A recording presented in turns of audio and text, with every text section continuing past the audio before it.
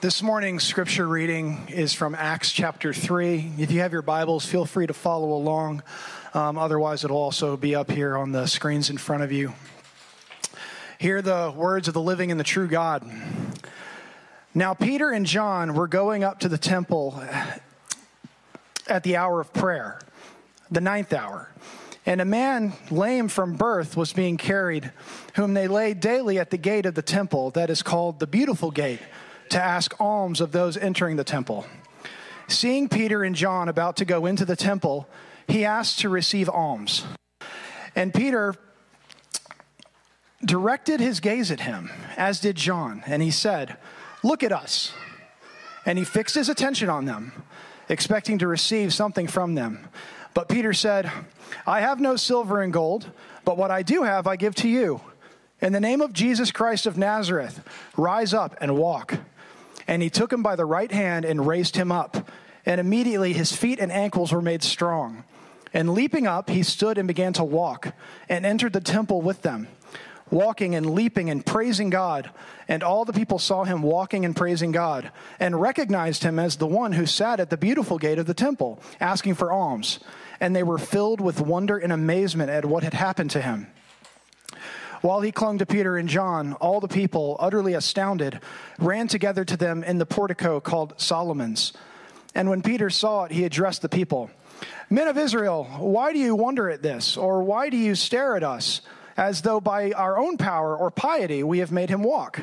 The God of Abraham, the God of Isaac, and the God of Jacob, the God of our fathers, glorified his servant Jesus, whom you delivered over and denied in the presence of Pilate, when he had decided to release him. But you denied the holy and righteous one, and asked for a murderer to be granted to you. And you killed the author of life, whom God raised from the dead. To this we are witnesses. And his name, by faith in his name, has made this man strong, whom you see and know. And the faith that is through Jesus has given the man this perfect health in the presence of you all. And now, brothers, I know that you acted in ignorance, as did also your rulers. But what God foretold by the mouth of all the prophets, that his Christ would suffer, he thus fulfilled.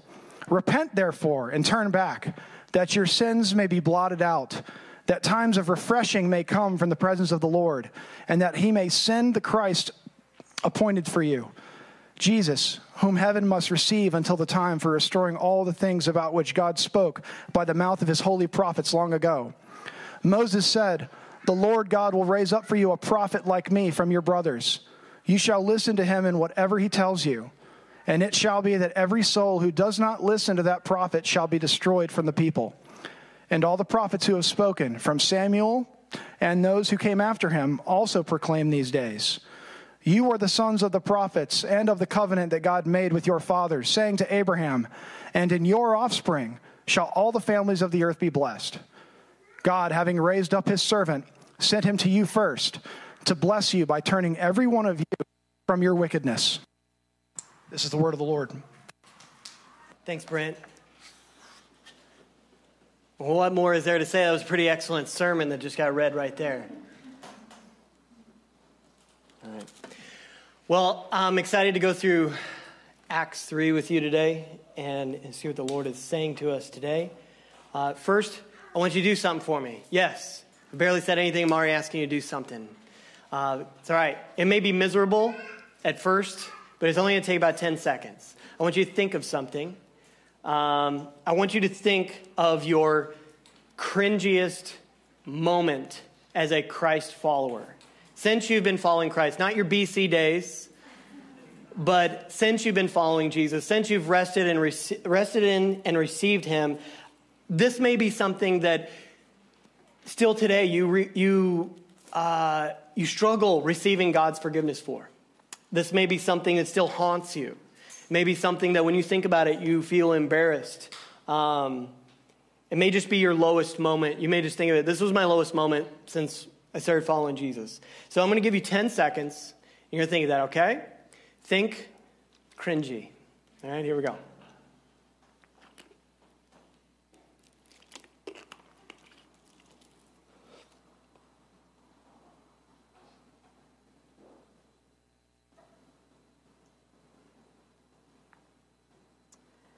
Father God, we believe your word. We're grateful for your word. We're grateful that that this word is it's a living and powerful word in our life. That whenever we read it, whenever we hear it, whenever it is opened up to us, that we're not hearing the words of just a man or even just a wise man. We are hearing you continuing to preach to us, Jesus. And we pray that this morning, that as I say amen, that it would be as if I drop the mic and Jesus, you pick it up and you would preach to us through your word, and your preaching ministry would continue by your Spirit to minister to us. And we ask for that, and we wait for it. And we pray that you give us ears to hear, and that our hearts would be open. We pray that we say we need your Spirit. We invite you to work in us. We cannot do any of this by ourselves. In Jesus' name, amen. So as we take a look at this passage, it's important to consider the message that the author, Luke, had in mind for his audience. We have to, whenever we're looking at a passage, we first have to be historians and look at who this author was speaking to and what his message was to them. And then we look at what is he speaking to us today by speaking that to them. In the book of Acts, Luke's message is that God has sent his Spirit to empower his people to proclaim the gospel to the ends of the earth. That is Acts. Some major themes that we see in Acts are the empowerment of God's people to perform signs and wonders, to proclaim the gospel for mass conversions. We see the global reach of the gospel, which was more narrowly, the scope of it, the scope of God's people and being welcomed into God's family, and the message of God's favor was narrowly defined, and the scope of it was for mostly Israel in the Old Testament. And we saw the seeds there for evangelism, but we didn't really see it lived out until Jesus had come. He had died and ascended, resurrected and ascended, and then sent his Spirit. We see the gospel going to the ends of the earth. We see Gentiles, all kinds of people coming into God's family, being welcomed in. We see glimpses of, and this is just exciting, the undoing of sin's effects, the undoing of them, what we have lived under for thousands of years. And we see healings, we see language barriers created way back at Babel coming down. As John Ransom said last week, that Acts is not just a history book, it's a happening book. This is us. This is what is continuing to happen. We are another chapter in Acts. I'm going to turn this on just to... This is accountability for me that I don't go till 11 o'clock today, which I'm not. I'm not. So that's Acts. God is empowered. He sent his Spirit to empower his people to proclaim the gospel to the ends of the earth. Acts 3 gives us a real-time view of Spirit-empowered Christians ministering in word and works. We get to see it. We get to peer into this happening in real time. The events described in this passage are the stuff of viral videos. And if it had been a viral video back in the day, I think that it would have been one of those with the ads. You know, that was like the worst thing that ever happened to YouTube is ads. But whatever. I feel like right before the guy gets healed, they cut to an ad for a Benny Hinn conference or something like that. Please no hate tweets. I'm not promoting Benny Hinn. Just joking around. So I would sum up the theme of this passage like this. God has empowered his people to minister in word and works. Now, if we're honest, though, we messed that up. We are not perfect yet. We're being made perfect, but we mess things up. Even when we have a perfect model like Jesus, even when we have a great model like in this passage, we tend to neglect works or the ministry of the word. We may emphasize the ministry of the word and works are just an afterthought. Or we might really emphasize works and we totally neglect the ministry of the word. The ministry of the word is the priority, but the gospel should be clothed in good works. It really should be clothed in good works. So we mess that up. The balance, the not neglecting one or the other, we do it. The other thing that we tend to do is on the topic of miracles, we tend toward one of two unhelpful extremes. So rather than allow these things to hijack our walk, as we go through this passage today, I will be trying to point you to a resolution we find in Christ and his gospel for us to lead a spirit-empowered life. Now, in the big picture of this passage, it's very simple. We have a sign and we have a sermon. Let's start with the sign that comes first in the narrative. We're looking at verses 1 through 10. This is where we see the sign. Peter and John go up to the temple. Why?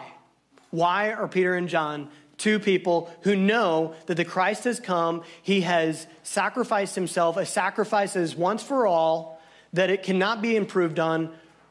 They saw him after he was resurrected and ascended, and now they've received his Spirit, and they're still going to the temple.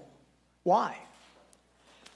Okay, so this is really early, right after Jesus ascended. Commentators say AD 33 or 34. Like this is somewhere within a year of Jesus ascending. This is really early. You and I have the benefit of a couple thousand years of this stuff being processed. Okay? They did not. The Jewish Christians at this time continued going to the temple, continued to live as observant Jews for a while, and probably still offered sacrifices at the temple. The implications of Jesus' death in regard to such Jewish practices were not yet understood. Another case in point, whenever Jesus came and remember Peter's out on the boat and he recognizes Jesus on the shore. Where's Peter at? And what is he doing? Jesus has died and he's rose again. Peter's back at his old job. He hasn't yet processed and seen what are all the implications and the outworkings of what I just saw. He hasn't yet. And you and I wouldn't either. We wouldn't know how all of that changes everything yet. And that's why you see them still going to the temple. Now, just like Pillar, the Jewish community also had two services, two gatherings. But instead of the 9 a.m. and the 11 a.m., they had the 9 a.m. and the 3 p.m. Oh, and they had them every day, so try fitting that into your schedule. They were so regular, they became time markers throughout the day, the 9 a.m. sacrifice and the 3 p.m. So as John and Peter are walking up at the 3 p.m., notable, Jesus died at the time of the 3 p.m. The sacrifice that was being offered, Jesus was the sacrifice once and for all. It happened at that time of the day when the evening sacrifice was happening. So they're walking up, and a lame man catches their attention when he asks for alms. The man is described as being lame from birth. This is notable. This is not a hypochondriac. This is not someone who twisted their ankle last week. This guy has never walked, ever, a step in his whole life. Lame from birth. And it further establishes the remarkability of the miracle that happens. I think that's why Luke is telling us about that. Peter says to him, "Look at us." And the man looks. Peter says to him, "In the name of Jesus Christ of Nazareth, rise up and walk." In the name of Jesus.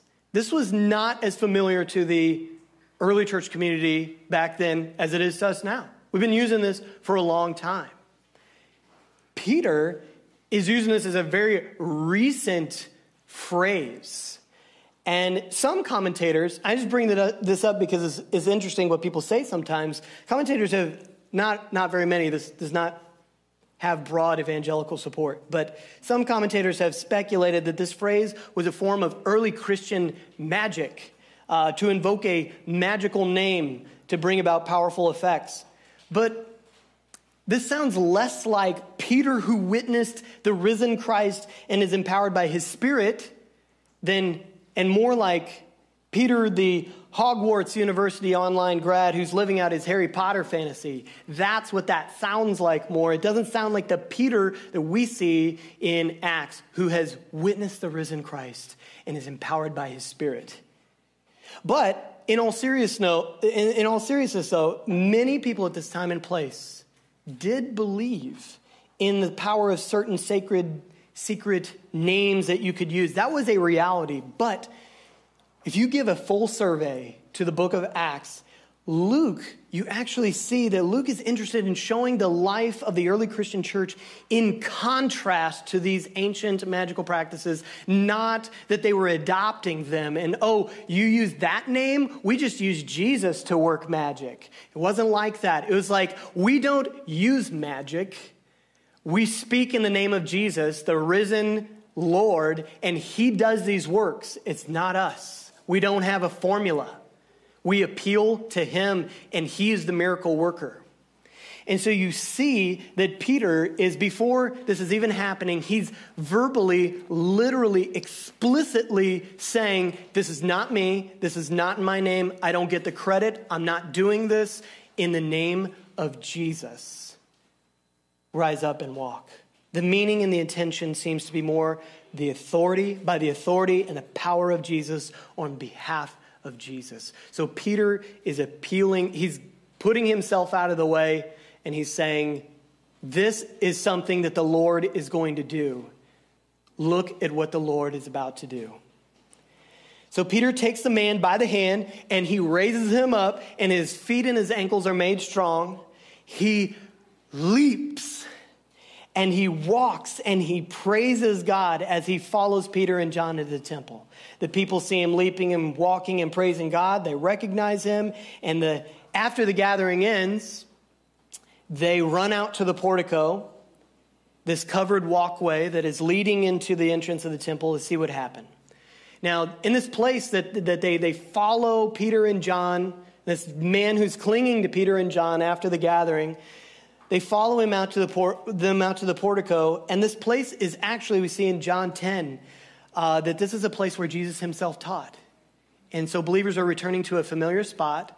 It becomes a favorite hangout spot for early Christians.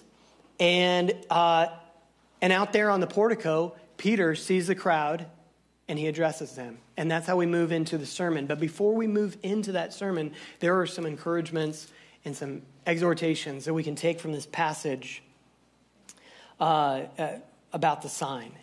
First of all, the lame man.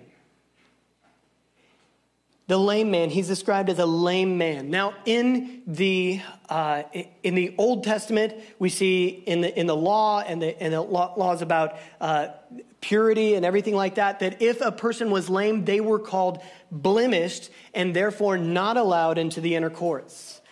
But Scripture shows personal encounters where people's literal physical direction and their position is changed in the personal encounter, and it has a corresponding course of life change as well. For instance, Simon who carried Jesus' cross. You got to call me out on this, guys. Just kidding. He carried Jesus' cross. Where was he heading? Was he part of the crowd who was walking with Jesus up to the hill? He was not. The Bible says he was headed into the city while Jesus is headed out of the city. They were going in opposite directions. He's going into the city to celebrate the Passover, but he gets called out and commanded to carry Jesus' cross. And so that encounter there with Jesus changes his literal direction. And also we see support for it change the course of his life later. Commentators point out that there's a lot of support for seeing this same Simon as part of the early church later, that this changed the course of his life, this encounter. And we see that also in this lame man, that he doesn't get up and be like, hey, thanks, guys. And he goes away from the temple and on with his life. He comes into the temple. He is now allowed in. And this lame man who is outside the temple, who encounters him, and he experiences this wholeness in his body, but he experiences spiritual acceptance as well, which points to the spiritual acceptance of all who place their faith in Christ in the gospel. This is a recurring theme through Acts, that those who are previously rejected as unworthy for worship find full acceptance in Jesus.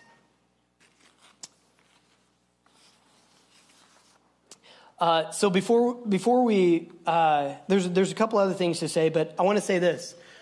Besides the obvious miraculous nature of the miracle, the event that happened, there was something else that was significant about this. And it's possibly something that the crowd had in mind whenever they saw this. Isaiah, because they had Isaiah read regularly. The prophets were read in the temple. They're familiar with these. And they probably would have been familiar with Isaiah 35:6, which says, it says this, "Then shall the lame man leap like a deer." And they are seeing this before their eyes. They're watching what was prophesied long ago about the new age that is to come, and they're seeing it happen. And they're seeing this man leaping.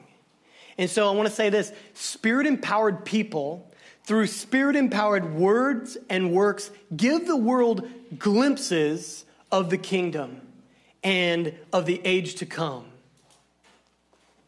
We give people glimpses. We give the world glimpses of the kingdom in the age to come. Now, with that being said, sometimes we make the kingdom visible to the world by being nearly invisible ourselves. Peter, he's not very invisible. I don't know. It would take a miracle to make Peter invisible. That's part of his personality too. Part of it is Spirit empowered. Part of it is Peter is ready to stand up and say something, jump out of the boat, do something. He's ready to do something. He's ready to say something. He can't sit still. And that's beautiful in a way, but there's also something about John here. Where's John? It's like asking, where's Waldo? What is he doing? John is in the background. He's not recorded doing anything separately from Peter in this entire narrative. He walks up to the temple with Peter, not notable. He looks at the lame man with Peter, not notable. He's clung to with Peter and chased after with Peter, just not notable. He's not even separate from Peter in this. And this actually happens several times in the book of Acts, in the early portion, where Peter and John are seen together. But Peter is doing all the speaking and the acting. John is not saying, hey, Peter, I need some mic time. We're going to trade back and forth. We're going to tag team this because I want some of the credit. I want some of the spotlight. He's just not. He's there. He's in the background. And this is the person that Jesus trusted the revelation of the things to come to him and not Peter. He writes the Gospel of John. He writes 1st, 2nd, and 3rd John. And then he writes the revelation to John. And yet there's no miracles ascribed to John in the New Testament. Why I'm saying this is there are challenges to our measures of significance and our measures of spirit empowerment. In the scriptures, they challenge what we see as, what we measure as spirit empowered. To be a spirit-empowered person is not necessarily to have a charismatic personality. It's not necessarily to be in the spotlight or to draw crowds. These are false measures of spiritual empowerment. It's not only possible to be spirit-empowered and to stand in the background, it's probable. Most Christians will never attract large crowds like Peter did. And they're not called to. Because it wasn't really Peter who did that anyway. Jesus, by his Spirit, were drawing these crowds. He worked the miracle by his Spirit, and the crowds were drawn. Most of you are probably relieved at the fact that you probably will not draw a huge crowd, because 75% of people, according to the National Institutes of Mental Health, rank public speaking as the number one fear. Higher than sharks. They would rather do what I'm doing, or they would rather be eaten by a shark. I don't know if I'd go that far, but I'm just saying, higher than Habu, higher than sharks. Relief, because most of us are glossophobes. That's the word for it. Most of you are glossophobes. It's okay. It's normal. But let me say this. God has called you and empowered you.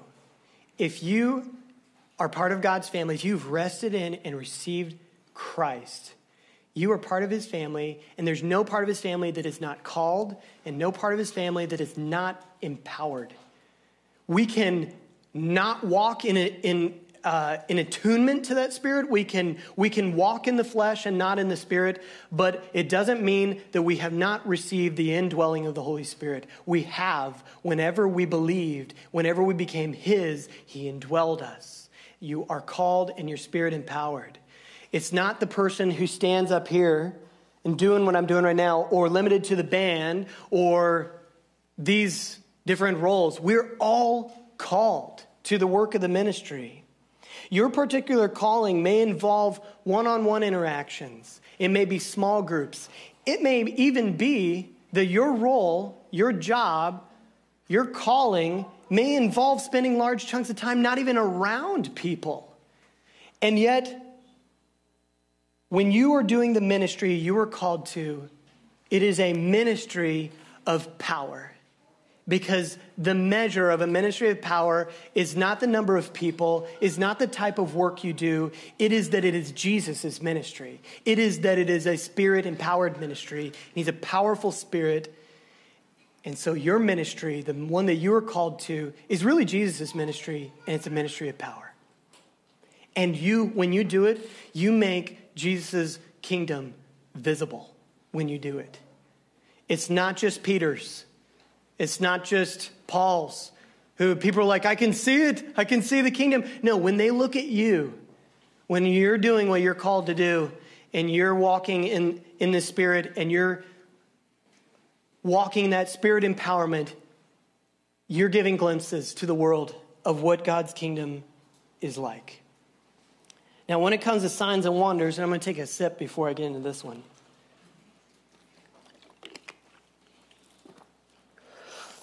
When it comes to signs and wonders, like I said earlier, we tend to fall into one of two camps. All about miracles, like miracles are everything, or miracles are a forgotten paragraph in the church position statements.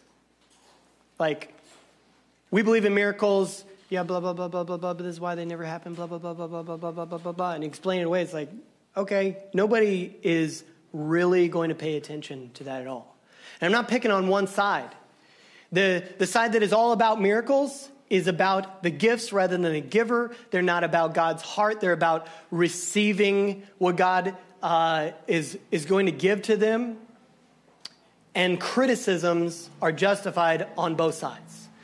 Criticisms leveled at both sides are justified. Unfortunately, it gets worse. We don't just find ourselves taking these extremes. We take a gift that was intended for, and I'm not going to give you the answer yet. What was the gift intended for? What are signs and wonders intended for? What are they intended for? Does anybody know? To make much of Christ. Yes. Yes. Were they intended to be used as a platform to tear down brothers and sisters? Do we see that anywhere in the scriptures? Do we see it modeled in the scriptures? Now, I'm not talking about Elijah because he did a few things that were like, whoa, all right, that tore a few people down. I'm not talking about what Elijah, I'm talking about the spirit empowerment in Acts here. Much different than what we see Elijah doing there. That's another sermon for another time. But they were never intended to tear down brothers and sisters. They were never intended to become a dividing wall between us. They were never intended to be a pedestal for our pride. Just like my sister in the back here said, they were to make much of Christ, not much of us. When we tear down other people, we are implicitly, even if we don't do it explicitly, building up ourselves and not Christ, because we're tearing down the people Christ died for. And we're not honoring the intention with which he gave us these. We poke fun at the church who still ask for God for miracles all the time, or we look down on the people who never talk about miracles. Why do we do this? Why? We have no models. We have no scriptural basis for doing that at all. We're never instructed to do that. Whenever we walk in that, we have no support in Scripture. We have no support in the gospel. We have gotten off track. We have, whenever we get to that. I'm not talking about leveling, balanced, level-headed, studied criticisms. I'm not saying that we should not study these things. We should, and we should listen to voices on both sides who are reasoning from Scripture why they are taking this stance. We should study that. What I am saying today is we should forget about the debates that end up in mudslinging and name-calling and tearing people down. I would encourage you to not listen to a voice that is doing that, at least on that topic. I would not listen to their voice in this, because they're not supported by Scripture, by tearing down their brothers and sisters, by criticizing from Scripture and saying this is why that's wrong. That's not wrong. We should be doing that. But whenever it devolves into a platform to build up their own ministry, their own image, not to make much of Christ, to tear other people down, to name call and mudsling, I want to encourage you to just forget about that and don't even waste your time on that. Listen to both sides, but don't listen to the parts of each side that get into that, because that is not why these were given. And I want to invite you to do something else. As you forget about the mudslinging, and as you look into this and you ask God about it and as you study it, I want to invite you to live in a tension within the Spirit-empowered life. There is a tension that we embrace when we believe in and we ask God for miraculous works. There's a tension because we're holding on to a couple things that are in tension. Just like we already agree that we live in the tension of the already but the not yet, right? Believers live in a tension of Jesus inaugurated the kingdom. The new age there's been an advent of a new age, and in a sense, he's accomplished it and he's brought it here, and in a sense, it's here and it's already. And in a sense, it's not yet. And so we live in that tension. We know what the scriptures say about who we are right now and what is true right now, and it really is here. And at the same time, we don't see it fully worked out. We don't see the fullness of the age to come. And so we're holding on to those. And it's hard to live in tension. It really is. We naturally seek to let one go because we don't like living in tension. Everything about us is natural, wants to live in relief. I'll let one go. Whew, I get back to my peaceful life. Yes. No more tension. We tend to do that, but the scriptures do place upon us certain tensions. The already and the not yet, it also places on us a tension and invites us into believing that God does do miracles today, and yet at the same time, we don't see the fullness of this worked out. I can't walk down to the hospital and heal everybody there. Even though I am a forgiven, Spirit-empowered believer, I can't do that unless Jesus is going to do that himself. I can't. It's not fully worked out. And sometimes there's a misperception whenever we read through Acts and we see all these miracles in short order. It kind of creates a illusion that this was daily life for Peter and John. They just walked around and healed everybody, everywhere they go. And we don't see that here. We don't have a justification saying that they just did this all day long, every day. This was more of an occasional glimpse, it seems, into the new kingdom. That Jesus was filling Peter with his Spirit. There was a special filling that day that empowered him. And by the unction of the Holy Spirit, he said this to this man. So I want to invite you to live in this tension and not to relieve it. And here's how we tend to relieve it. We become indifferent. So we say, I don't believe in that, and you drop it. A relief, because I don't believe in it, I no longer have to live in tension. I no longer have to pray for it and wait for it. And whenever I'm in a debate, I can just say, I don't believe in that anyway. So, I'm not crazy. And, I don't have to explain all of that. I don't know what debate you're winning. If you let go of that, I don't know what debate you are winning. So we sometimes release the tension by saying, I don't believe in it. Okay, wow, that feels great. I don't have to worry about that. Or we do this. We embrace unreality. If you look at, if you conceived of reality like a line right here, like this is reality, this is what we see right now and we're experiencing right now. This is our hope right here. It's up here. There's a gap, all right? This is what we see and what we know to be reality, and this is what we're hoping for. And there's a gap right there, and that creates a tension. Whenever we are saying, I don't believe in that, we're bringing our hope down to reality. Oh, they meet. No more tension, because I'm not hoping for anything more than what I see right now. The other way is to go, this is what I hope for, not really seeing it, but I'm convincing myself that it's happening, and I'm inflating the facts, and I'm embracing unreality. I'm bringing reality up to the hope. Let me say this, God does not need us to do that. He is a powerful God. He does not need us to make excuses for him. He does not need us to make weak arguments for him or to cover for him. He doesn't need it. He wants us to admit reality and not to embrace unreality, and to hope for that which he can do but we don't see yet. This expresses faith. This gives him glory. So ask yourself, which of these two extremes do I tend toward? Which side of the tension do I need to pick back up? Because I let it go because it was just, I didn't like living in the tension any longer. Do I have yet to embrace the truth that God does miracles today and that miracles are good? Or is it that I haven't faced the reality that my hopes for the miraculous haven't been realized? There are things that I have prayed for 8 years. There are things that I prayed for 15 years. And there were myriad temptations along the way to let go and say, you know what? I don't know if God wants me to even pray for this anymore. He hasn't answered it for 15 years. I prayed to come to Japan for 15 years. And there was no opportunity. And it didn't come to pass.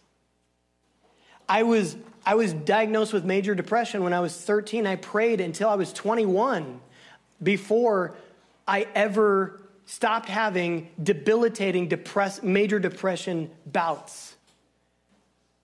8 years is a long time to spend suffering. This man spent his whole life from birth suffering. God doesn't enjoy watching you suffer, and I can't say that I have all the answers on God's timing. All I'm saying is the scriptures do invite us to live in that tension. And God doesn't give instantaneous results like our culture has conditioned us to receive. He just doesn't. Many times I think that we do see that God does use that time of living in a desert, living in tension, to work things in our hearts, and sometimes to change our prayers. Prayer is like a journey. Start now, and it's going to be messy at the beginning. It's okay. Your prayer is always going to be imperfect. Start now. It's going to be messy. God will actually even change your prayers. As you pray, he will show you how your heart, there may be intentions that are selfish behind your prayers, and he'll help you see how you can pray a better prayer. Sometimes he does change the prayer. Sometimes like, no, you're praying the right prayer, and I want you to live in this tension. I don't have all the answers why he does that. I do know he's a perfect father, and he's good, and he doesn't like to see his children suffer, but he does let us live in that. So I just want to invite you into that. If you're like me and you don't know where to start on this stuff, start by praying for miracles in your private prayer life. Asking God for miracles should be a regular part of your prayer life and your desire. If you are asking rightly, if you are not embracing unreality if you're not trying to ask for a miracle that you can do, because that's another way we try to relieve the tension, is be like, I'm going to ask for this, and all right, on my checklist, I need to do this, this, and this. And it becomes a goal for us, and we do it ourselves. God doesn't really get the glory whenever we do it ourselves, when we aim for something that we really can accomplish. It is good to pray for things that we can have a role in and isn't necessarily miraculous, but when that doesn't qualify as believing God for a miraculous thing. Because we have no part in setting aside the general rules of the universe to intervene divinely and work a miracle. That is what we're talking about here. All right, so we're getting to the sermon now. Verses 12 through 26.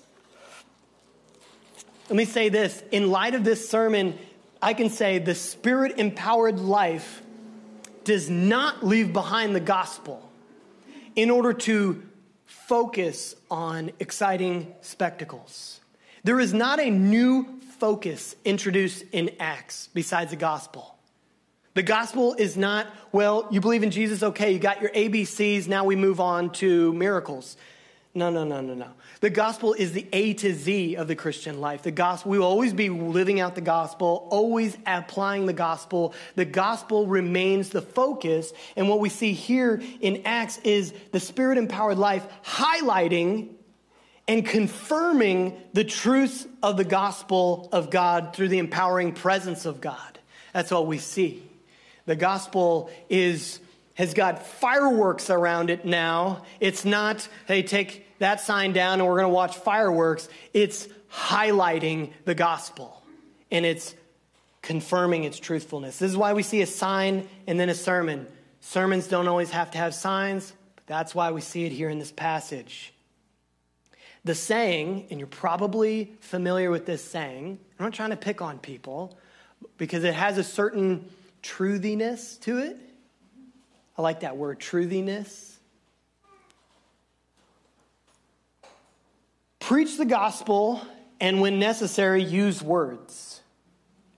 Very common saying. Not trying to pick on people, but let me argue this. If you're trying to say, hey, we don't want to just be preachy and neglect the works that should clothe the gospel. If that's what you're saying, it's true. We shouldn't neglect works. While we're prioritizing the ministry of the word, we should be clothing the gospel with works.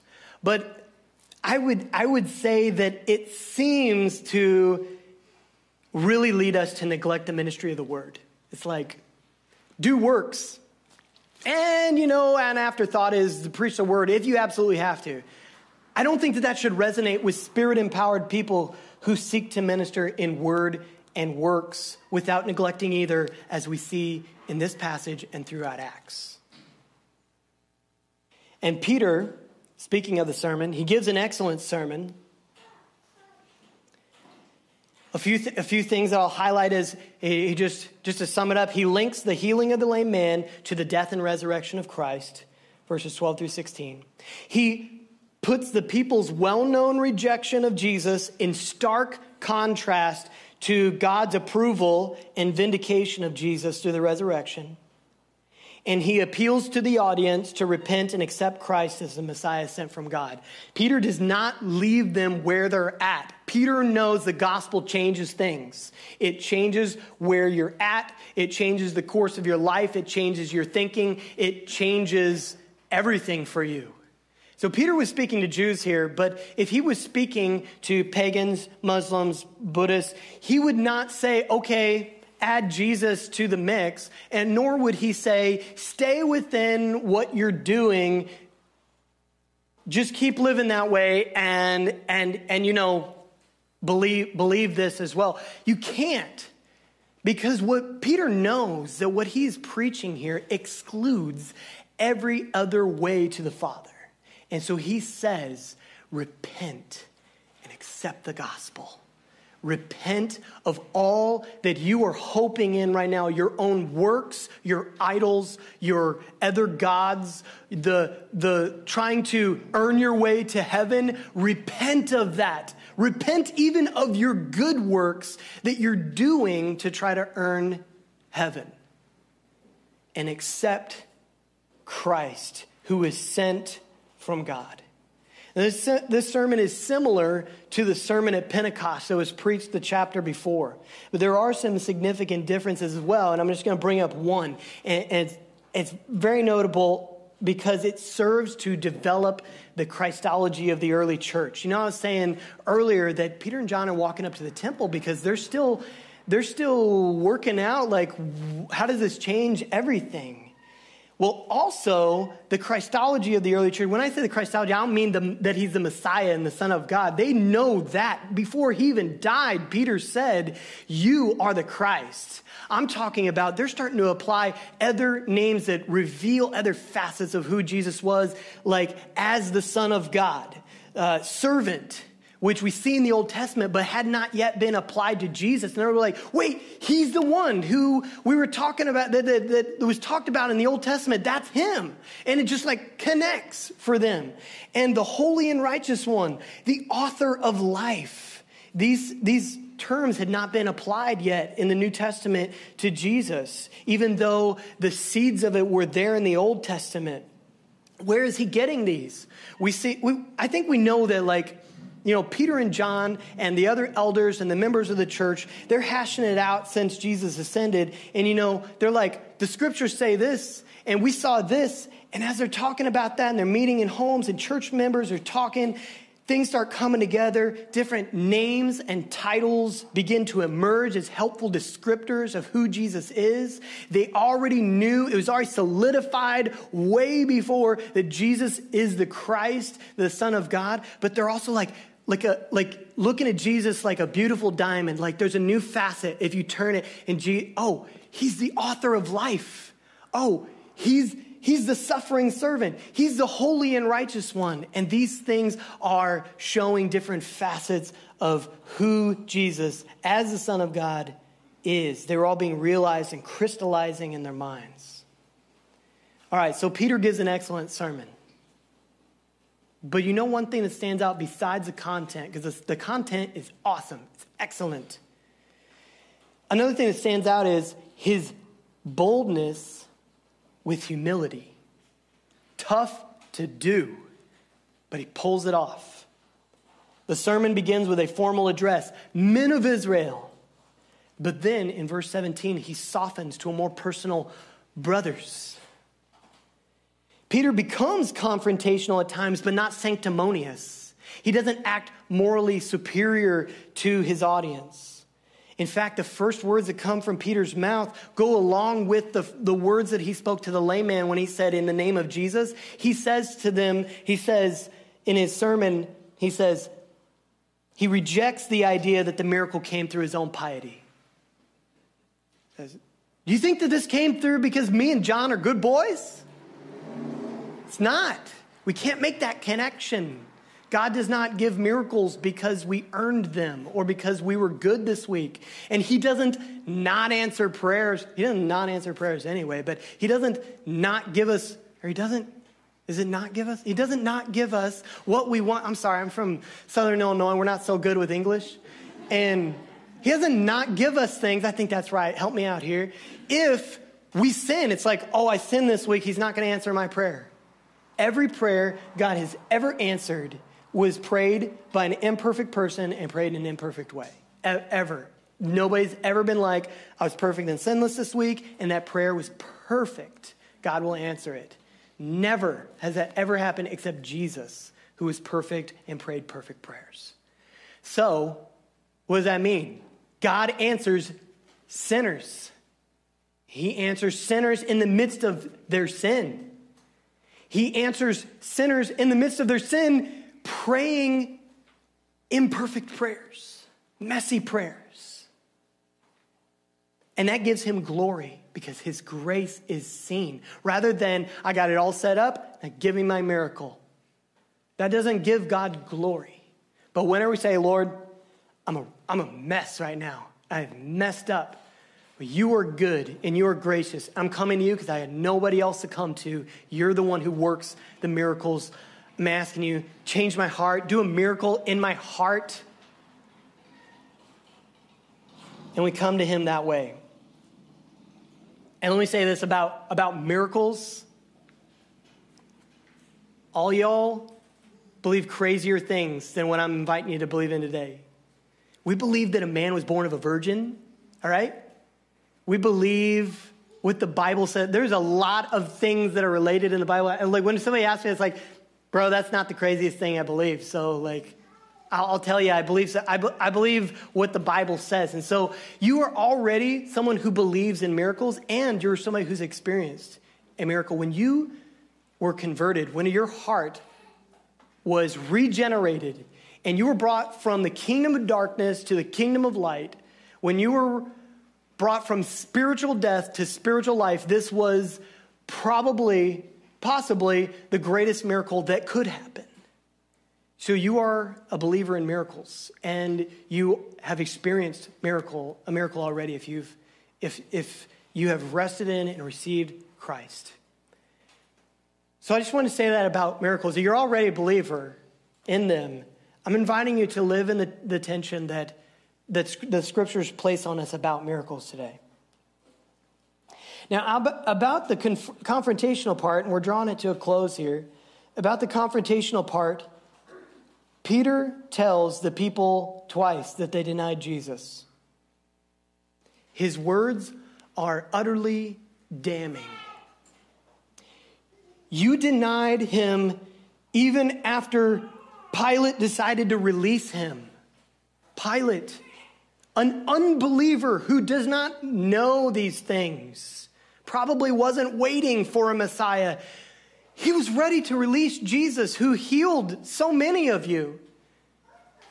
And you denied him still. And you denied the holy and righteous one. And it's just that you embraced utter paradox. You asked for a murderer instead of Jesus. So Peter absolutely confronts them. He doesn't shy away. But soon after that, this echo comes out of Peter's mouth. Just a couple verses later, an echo of Jesus' words on the cross when he says, Father, forgive them, for they know not what they do. Peter says, I know you acted in ignorance. Peter may have been angry and full of vengeance against these people at one point. We know he was ready to hack and slash before people even laid a finger on Jesus. He had the sword out and he was hacking. But Peter can't stay vengeful because he knows what Jesus said when he was crucified. So who is he as a spirit, a person who is empowered by Jesus' spirit, who is he to now hold on to his vengeance and exact that? Instead, he echoes Christ and he says to them, I know you acted in ignorance. And he also knows what he said when Jesus was on trial, how he himself denied Christ. We have a picture here of a forgiven Christ denier telling other Christ deniers that there is forgiveness and mercy available to them if they repent. Earlier I asked you to think of your cringiest moment. Denying Jesus was probably Peter's cringiest moment, I would wager. Here we see that not only Peter was forgiven when Jesus talked to him face to face about it, not only was he forgiven, but that moment was redeemed that others who have fallen in the same way might be saved. That's how powerful our God is. He does not need an amazing performance from our power in order to work miracles. He can take even our cringiest moment where our performance was absolutely the lowest, and he can redeem it and bring glory to himself and work good in people's lives through it. Peter, being empowered by the Spirit, does not express his own desire for vengeance, but instead expresses Christ's own desire to show mercy. And our conclusion is this: in both the sign and the sermon parts of this passage, we see in Peter and John people who are empowered in such a way that Jesus' healing and preaching ministry continues through them by the Spirit. It wasn't that here's the start of Jesus' ministry, here's the end, and that's where Peter and John and Paul. No, it was Jesus' earthly ministry started here, and then whenever he ascended, he sent his Spirit, and he began empowering his people, and they continued the works of Jesus in his name, by his power, to his glory, for his purposes, to fulfill his purposes, for the people that he died for. So we see a model here of what it is to be a vessel of God. Rather than self-powered people who cling to their own ambitions, who cling to their own way of doing things, who cling to trying to do things in their own strength, full of anxiety, destined to get off track through their sinful tendencies. Rather than all of that, we are to seek to be filled with the Spirit so that Jesus' perfect ministry of works and word would continue through us. And when we do that, his ministry will continue through us, and even our cringiest moments can be redeemed to bring him glory and bring the gospel to people everywhere. Now I'm going to ask Kento to come up here. He's going to pray in response to this sermon. He's going to lead us in that.